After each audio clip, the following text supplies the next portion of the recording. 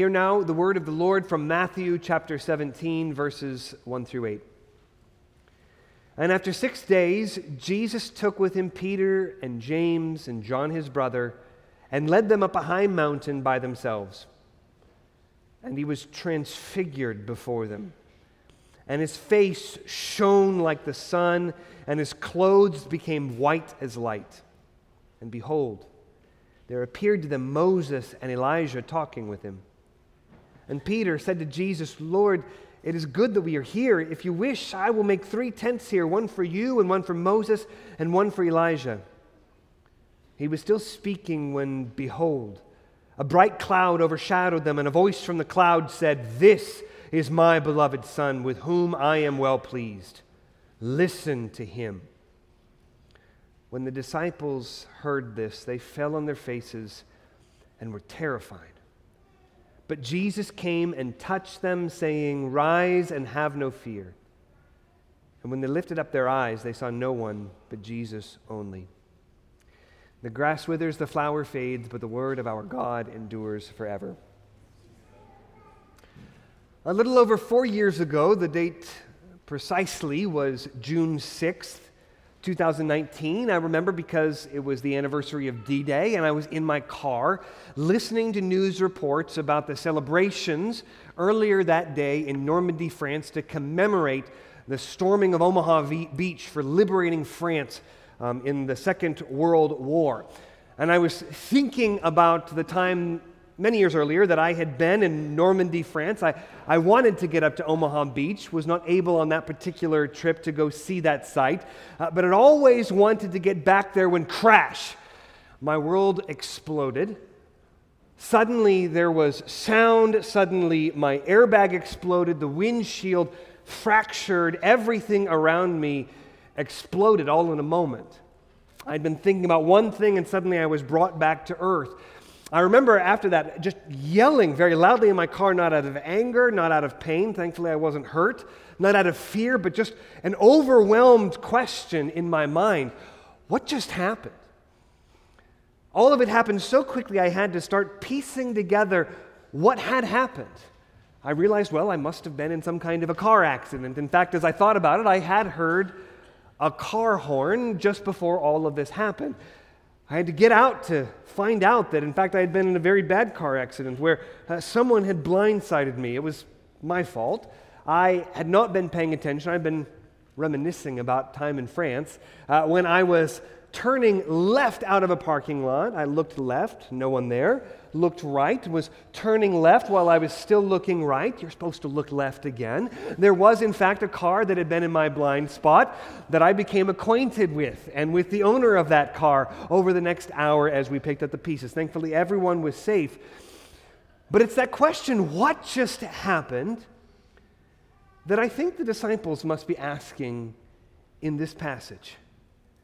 As suddenly, they'd been with Jesus, they'd experienced Jesus, they'd walked with Jesus, they'd talked with Jesus, and something beyond any of their imagination happens in front of them, and they had to be asking, what just happened?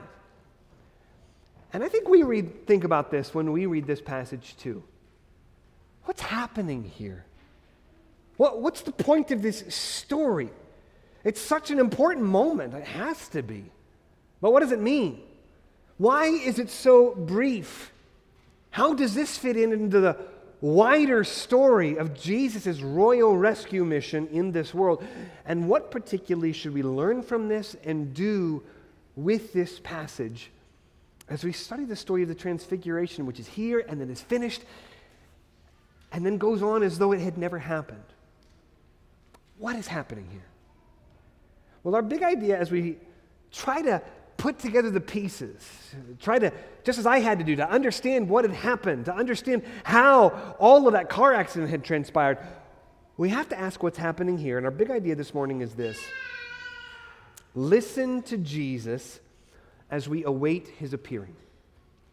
Listen to Jesus as we await his appearing. 3 parts to our sermon this morning as we try to put together the pieces of what's happening here. First, we see Christ's exaltation. Christ's exaltation. Second, Peter's error.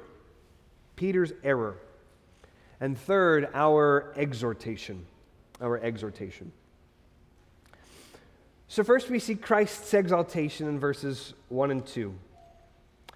Now I frequently point to the transitional phrases in the Gospel of Matthew. Matthew is telling the story of Jesus, not as he's just free writing and just trying to get all the ideas and stories that he remembers out of his head onto the paper. He's telling this very deliberately. There's an order, there's a structure to this. And the way this transitions is very rare in the Gospel of Matthew, because Matthew tells us exactly how much time has passed. He says, and after 6 days. Normally it's then or after that or a little while later. But here it's after 6 days. It's an unusual exactness, which means that what Matthew is probably doing is trying to set the stage to this particular story by reminding us, connecting us back to, well, after 6 days from what? And we have to look back up the page. And we remember, if we remember the previous passages, that Jesus has just begun to tell his disciples about the things that he must suffer when he goes to Jerusalem. We're seeing here a glimpse of the glory of Jesus. And Matthew wants to make absolutely sure that we do not disconnect the glory of Jesus from all that he must suffer. Indeed, as we see in here, that the estate of Christ's exaltation is so necessarily connected to his estate of humiliation, much more than this, that his sufferings are his glory. Jesus is glorified in and through his suffering. So then the Gospel of John, Jesus declares that when he is lifted up, that is lifted up on the cross, he will draw all men to himself. Christ's humiliation is his glory. This is, I think, one facet. As we're trying to put together the pieces, trying to make sense of what is happening here, this is one part of it. That we have to see that the glory of Jesus is directly connected to his sufferings. We see another facet, another part of the story as we're trying to piece together the clues, what just happened here. When we understand what's happening here is something of a repetition, something of an echo, a parallel to what we find in the Old Testament. You see, we see here that after these 6 days, what do we read? Jesus took with him a small group of people, a delegation, representatives of the full group of his disciples. Only 3 of those disciples go up with him, Peter, James, and John his brother, and Jesus leads them up on a high mountain by themselves. None of the other disciples accompany them, just Jesus and these 3 disciples. Now this is an important parallel back to the book of Exodus. There are a lot of parallels here to the book of Exodus, particularly underscoring a link here between Jesus and Moses. And if we miss the link, don't worry, Moses himself is going to show up shortly to remind us that we really need to be thinking about Moses when we read this passage. We'll get to that in just a moment. What's the particular connection? Well, the particular connection is Exodus chapter 24, when Moses takes again a small delegation, a group of representatives from the entire nation of Israel. He takes his brother Aaron, and Aaron, his brother's sons, Nadab and Abihu, and then along with the priests, Aaron, Nadab, and Abihu, 70 of the elders representing the entire nation of Israel go part of the way up Mount Sinai. This is right after they've received the 10 Commandments, right as God is beginning to establish his covenant with them at Sinai. And this small delegation goes part of the way up to Adam. Now, we'll return. We're just going to leave that there for just one moment. We're going to return to the question of why Moses is coming up. I just want to observe that this small delegation is supposed to remind us of another small representative delegation earlier. But I want us, before we continue with that question, to think about the fact that there are 3 of these disciples. Jesus is going to do something very important in front of their sight. These are going to be eyewitnesses to his majesty. In fact, Peter, reflecting on this much later in his life, in 2 Peter chapter 1, says that he was eyewitnesses to the majesty of Jesus on this mountain. And understand, in those days, if you were going to prove any charge, any accusation in the court of law, you needed 3 witnesses. 2 or 3 witnesses. Every charge must be established by 2 or 3 witnesses. Jesus, to make it complete, so there's no doubt, brings 3 witnesses with him to witness what he is about to do on this mountain. So what does Jesus do? For verse 2 we read, he was transfigured before them. Jesus has changed. He's transformed. And we read that in this moment his face shone like the sun and his clothes became white as light. The Apostle Paul, writing in Philippians chapter 2, reminds us that the Son of God existed in the form of God before any of this happens, before Jesus became incarnate, before he took upon himself a human nature. In eternity past, before all time, without any beginning, there was never a time when this was not true, that the Son of God, the person who is Jesus Christ right here, the Son of God eternally pre-existed as the Son of God, the second person of the Trinity, and there was never a time when he was not. And during that time, he existed in the fullness of God, as much God as the Father is God. And yet, we read that though he existed in the form of God, he did not count equality with God a thing to be clung to be seized upon. And so we read that instead, he emptied himself. How? Well, not by stopping being God so that he can turn and become a human being instead.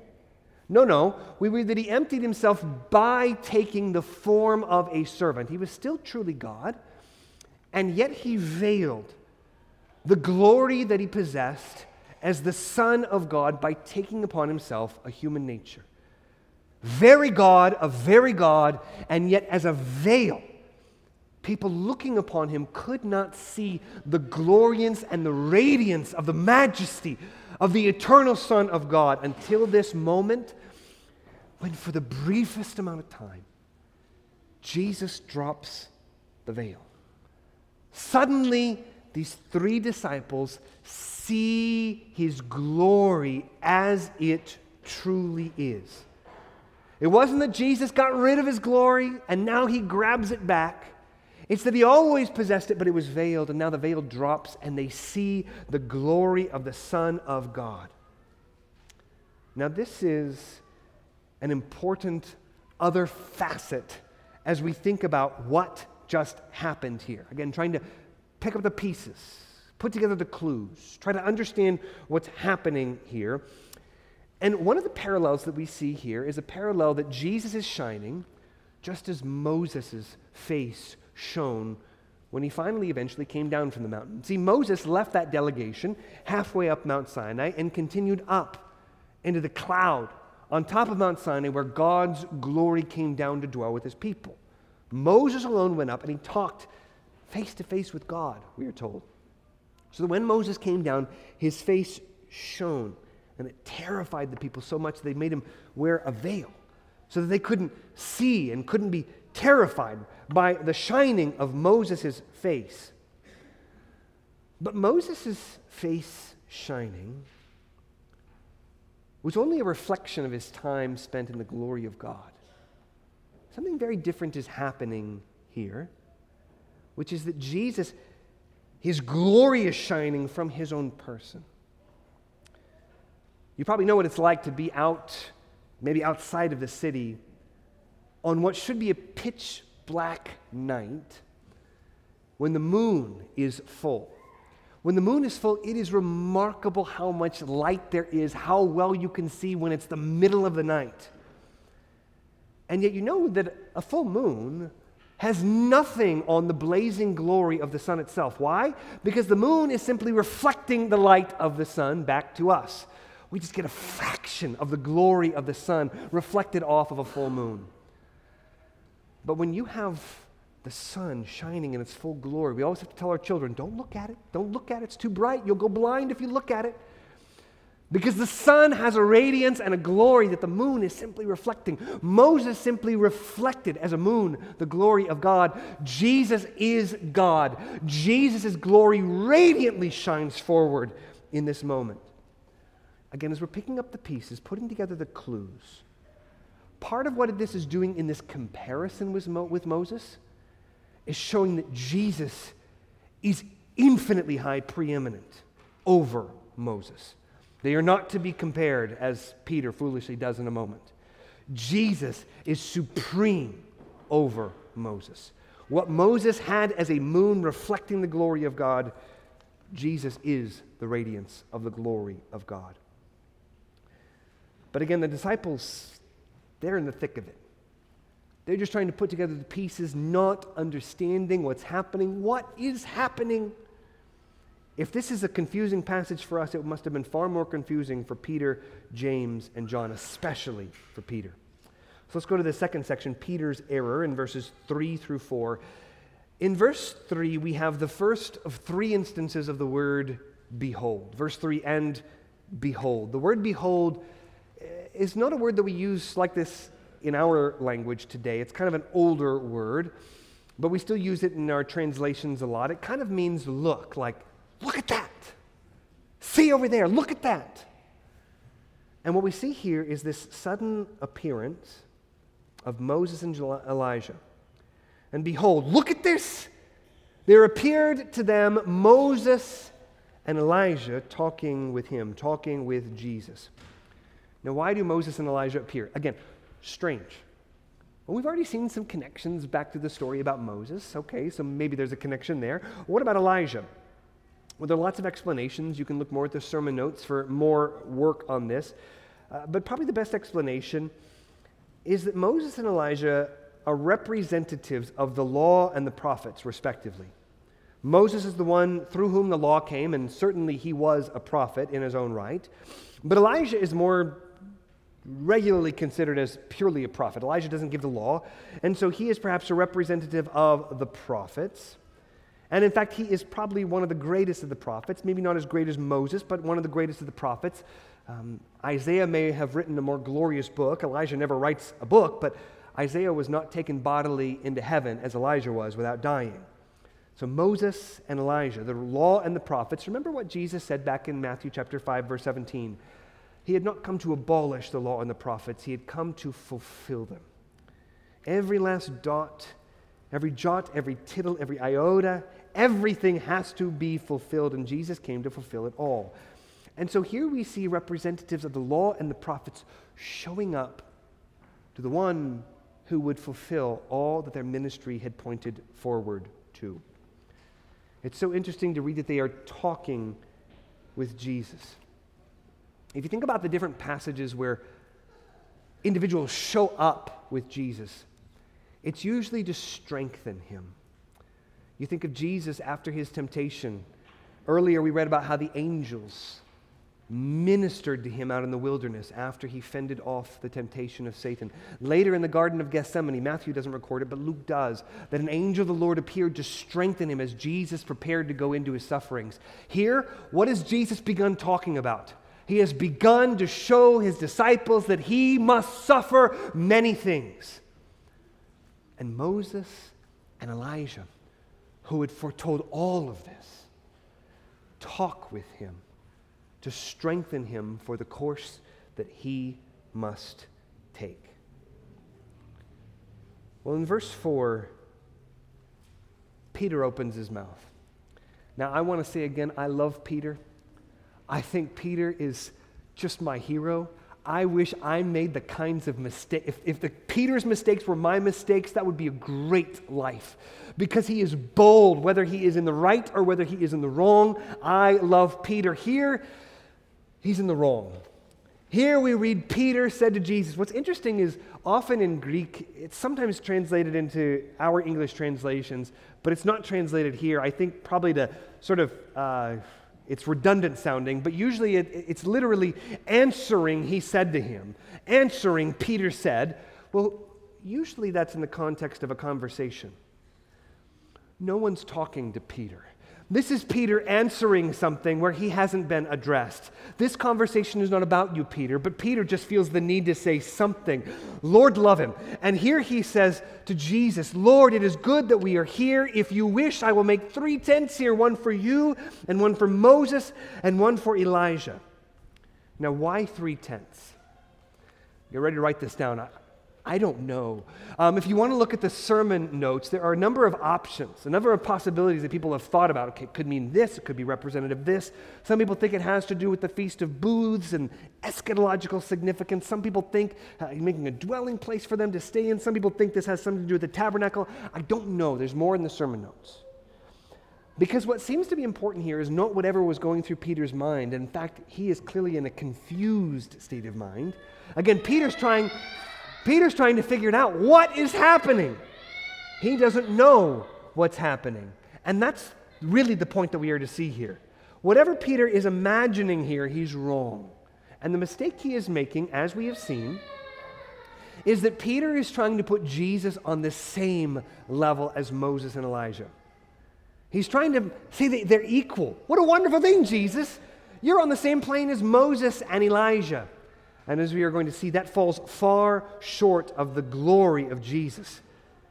Peter hasn't grasped that the law and the prophets are what are provisional, and that Jesus Christ came to fulfill them, because all of those law and the prophets pointed forward to him.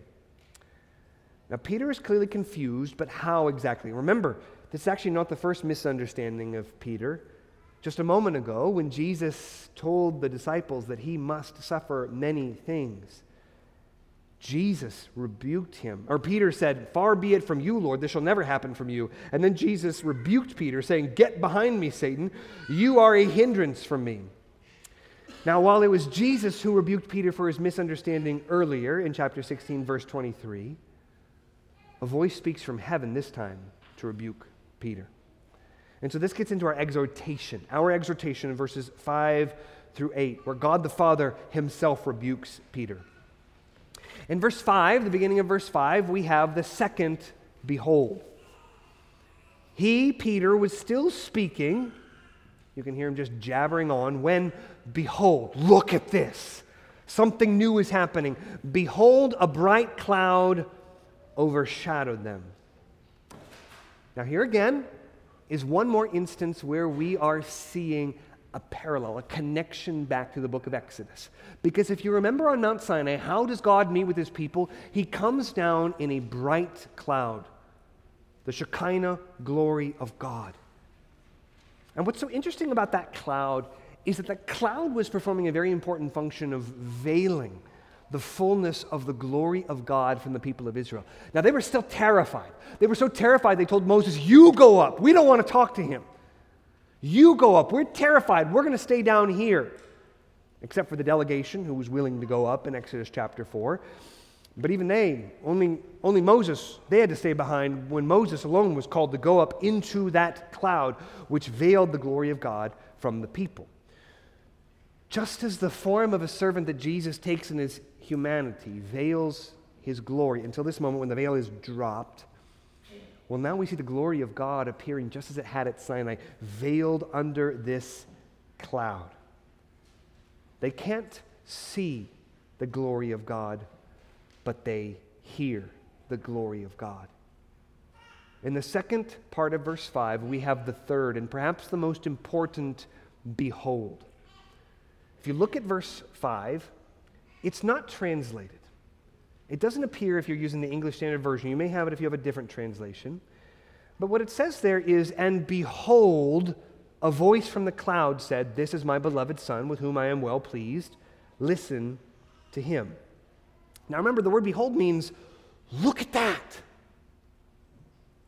You can't see a voice. I think that's why it goes untranslated, or perhaps just not to be redundant again. But that's what the text says. Behold, look, a voice. And the reason I think this is so important is because what Peter himself says in 2 Peter chapter 1 when he reflects back on what he saw as an eyewitness of this event. Let me read to you from 2 Peter 1, verses 16 through 18. Peter writes, "For we did not follow cleverly devised myths when we made known to you the power and coming of our Lord Jesus Christ, but we were eyewitnesses of his majesty." Peter was there. He was an eyewitness of the majesty of Jesus Christ. Then verse 17, Peter writes this. He says, "For Now, this is important. When he says for, he's saying, let me explain to you what I just meant. Let me explain to you what it meant for me to be an eyewitness of the majesty of the Lord Jesus Christ. For when he received honor and glory from God the Father, and the voice was borne to him by the majestic glory, "This is my beloved Son, with whom I am well pleased," we ourselves heard this very voice borne from heaven, and we were with him on the holy mountain. What does it mean for Peter to be an eyewitness of the majesty? It means that he heard the voice declare something about Jesus. Now, let me tell you why I think that behold is so important. Look at this, a voice. We were eyewitnesses because we heard the voice. Now let's keep reading back in chapter 17, verse 5. After we read about the voice, what does the voice say? "This is my beloved Son, with whom I am well pleased." Now, this was the same declaration that God the Father said about Jesus at his baptism. But it's unclear who all heard that voice. We read about it in the Scripture, but we don't actually know who heard this. Here we know who heard it. Peter, James, and the brother of James, John, all heard this voice. What the Father is doing in part here is differentiating Jesus from Moses and Elijah. Those two, Moses and Elijah, as important as they are, as godly as they were, these are not my Son. This, Jesus, is my beloved Son, in whom I am well pleased. Do not put them on the same level. He is supreme over them. He is their Lord. But then the voice goes on and says something that the voice did not say at the baptism of Jesus. Listen to him. Now again, this phrase is doing a lot of other things. Again, we're trying to put together the pieces. What happened here? The first thing that this phrase, "listen to him," does is to identify Jesus as the final prophet whom Moses prophesied would one day come.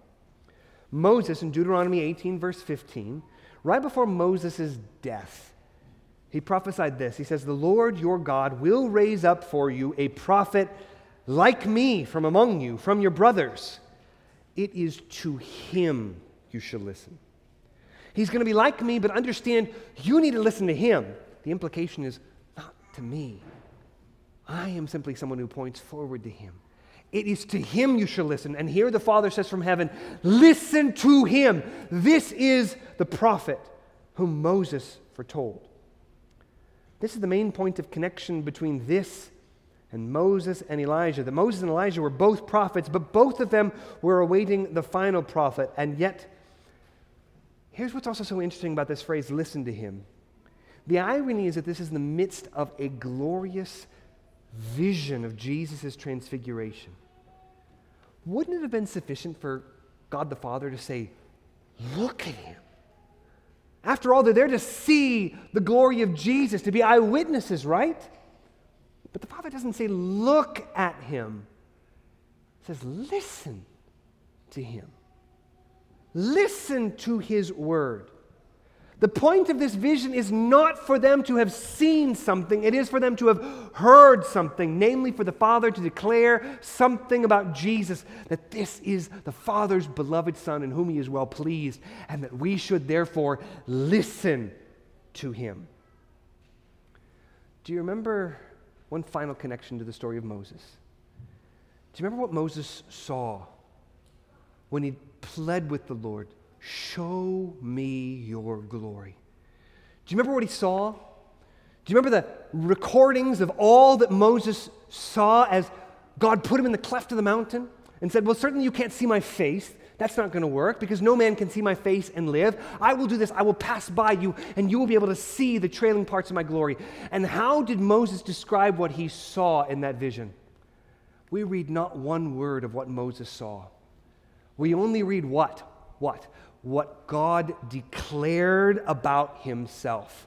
The vision that Moses received was a declaration, and the Lord passed by and declared his glory. And Moses declared this. What does the glory of God look like? It looks like this. The Lord the Lord, a God merciful and gracious, slow to anger, and abounding in steadfast love and faithfulness, keeping steadfast love for thousands, forgiving iniquity and transgressions and sin, but who will by no means clear the guilty, visiting the iniquity of the fathers on the children's children, to the third and fourth generation. When Moses saw the glory of God, that is what he heard. When Peter is an eyewitness to the glory of Jesus, what does he hear? This is my beloved Son. Look at that. Listen to him. Behold, listen to him. Now, what's so interesting here is the disciples very obviously just bowled over by this, overwhelmed by this. We read that they fell on their faces and they were terrified. But in verse 7, Jesus came and touched them, saying, "Rise and have no fear." Now, I didn't think about this till this morning when Andrew had it for the assurance of pardon. But John, who was here, when he saw the vision of the glorified Jesus, and he was terrified, Jesus touched him and again said, "Fear not." That was our assurance of pardon today. That same John, the same thing happened to him on the Mountain of Transfiguration. Jesus touched him and said, "Have no fear." And then in verse 8, and when they lifted up their eyes, they saw no one but Jesus only.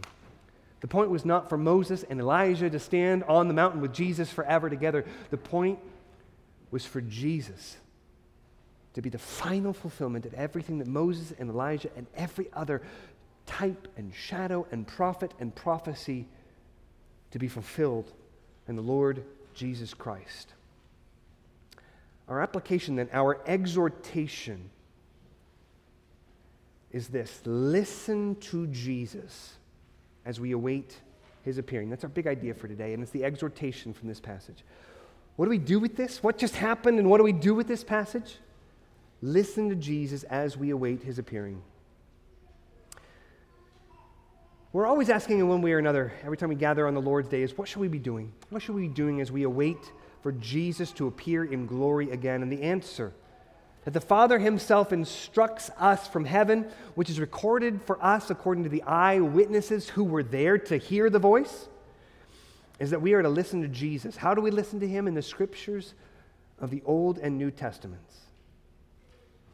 In that passage in 2 Peter that I mentioned earlier, where Peter's reflecting back on what he saw, namely what he heard, when he says he was an eyewitness of the majesty, an eyewitness of the voice that he heard, he continues in the very next verse, picking up in verse 19, where we left off earlier. He talks about how we now today see the light of Christ. Listen to the visual language. Listen to the language of light as we read through this. What do they see? Peter writes in 2 Peter 1, verse 19, "And we have the prophetic word more fully confirmed." Jesus is bringing the law and the prophets to fulfillment. How is that? Because we have the prophetic word more fully confirmed, to which you will do well to pay attention. Listen to him. And here's that light language: as to a lamp shining in a dark place, until the day dawns and the morning star rises in your hearts. Knowing this, first of all, that no prophecy of Scripture comes from someone's own interpretation. For no prophecy was ever produced by the will of men, but men spoke from God as they were carried along by the Holy Spirit. So what just happened in this story? So as we've read this word, we have seen the glory of Christ. We've seen the glory of Christ as it shines forth on this mountain, as it reminds us of the lesser glory that Moses and the Israelites saw at Mount Sinai. Jesus is the fulfillment and the greater version of that here now. But notice that Peter says that even after this, it wasn't this is the pinnacle of his life. He says we have the prophetic word more fully confirmed, to which you will do well to pay attention. Not just what Peter saw, what we have today. Do you understand that it is better to be a Christian with a Bible and the Holy Spirit than it would have been to stand with Peter, James, and John on that mountain? Would you rather be here this morning or to stand with Peter, James, and John on this mountain? Peter says, don't get it twisted. You've got it better than we did back then. They saw the glory of Jesus, and they had no idea what they were looking at. Peter was confused. Maybe this means Jesus is equal with Moses and Elijah. We have the prophetic word declaring to us the truth, that Jesus is supreme because Jesus is the Son of God. Where do we see this glory? The prophetic word more fully confirmed? Well, this comes from the prophecy of Scripture, and no prophecy comes from someone's own interpretation because it was never produced by the will of man, but only as men spoke from God as they were carried along by the Holy Spirit. The session met this last Tuesday, and one of the things we talked about is the fact that we're almost in striking distance of 2024. And one of our elders mentioned that it would be a good time to set goals and to think about this coming year. One of the best goals that we can encourage you to do is to think about how you're relating to the Word of God. I don't know where you are. Maybe you have certain habits established, but not others. Are you in a habit right now of reading the Word of God every day? If you don't, we have prepared and established a Bible reading plan. You can read some of it, you can read all of it, but it's a plan to stay habitually in the Word. We also have a subscription to Table Talk magazine, which has a reading plan. Grab that, it's free. We want you to take it, to use that, to supplement your own devotions. Are you singing the Word regularly? You know, we sang Psalm 93 this morning. If you want to have that psalm, it's in the Trinity Psalter hymnal. You can get on an app on your phone that you can actually play a button, and for those who are not musically inclined, it'll just play you the accompaniment. You don't have to have Karen at home. You can just play, and you can listen to it, and you can sing right along with it. Are you praying the Word of God? If you've ever read the Bible commentary of Matthew Henry, you know he's a Puritan who wrote this tremendous Bible commentary. But there's a website, MatthewHenry.org, that if you go to it, I've subscribed to this. I get this every day, a daily email that has scripture prayers. It has every different petition we could offer, in adoration to the Lord, in confession of our sin, in thanksgiving, in supplication, the Acts model. And every possible petition, Matthew Henry has taken and has woven together scripture passages that are phrased in the form of prayers. You're not just reading it. They're actually phrased, addressed to the Lord. You can learn to pray Scripture this coming year by subscribing to this and getting it by email every day. I do this every day. Are you memorizing the Word? We're working on some resources to give you Scripture memorization, if that's something that you need to work on for the next year. The point is, you need to identify where do you need to grow in 2024. Our exhortation is this: listen to Jesus, and you get that in the Scriptures of the Old and New Testament. I hope this passage has helped to answer the question that I think people either think or sometimes they say out loud: why are we so obsessed with the Bible here?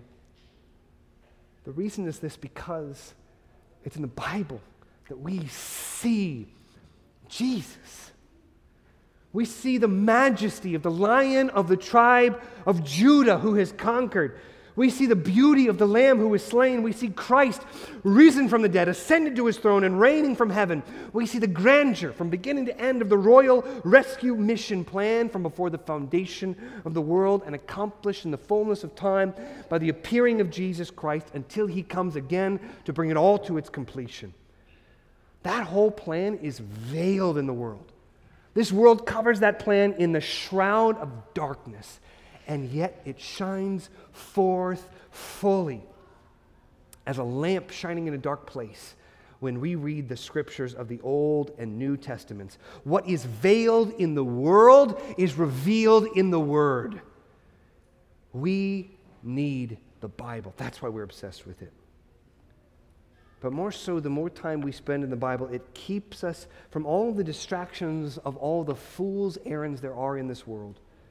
The blazing glory of Christ banishes all the tents we might want to build for Jesus. Oh, it's good that we're here, Jesus. We can do this project for you and that project for you and this project for you. And the Father says from heaven, I don't want that. Listen to Jesus, my beloved Son. It's the Word of God that clearly illuminates the dark path of our suffering when we follow in Jesus' footsteps.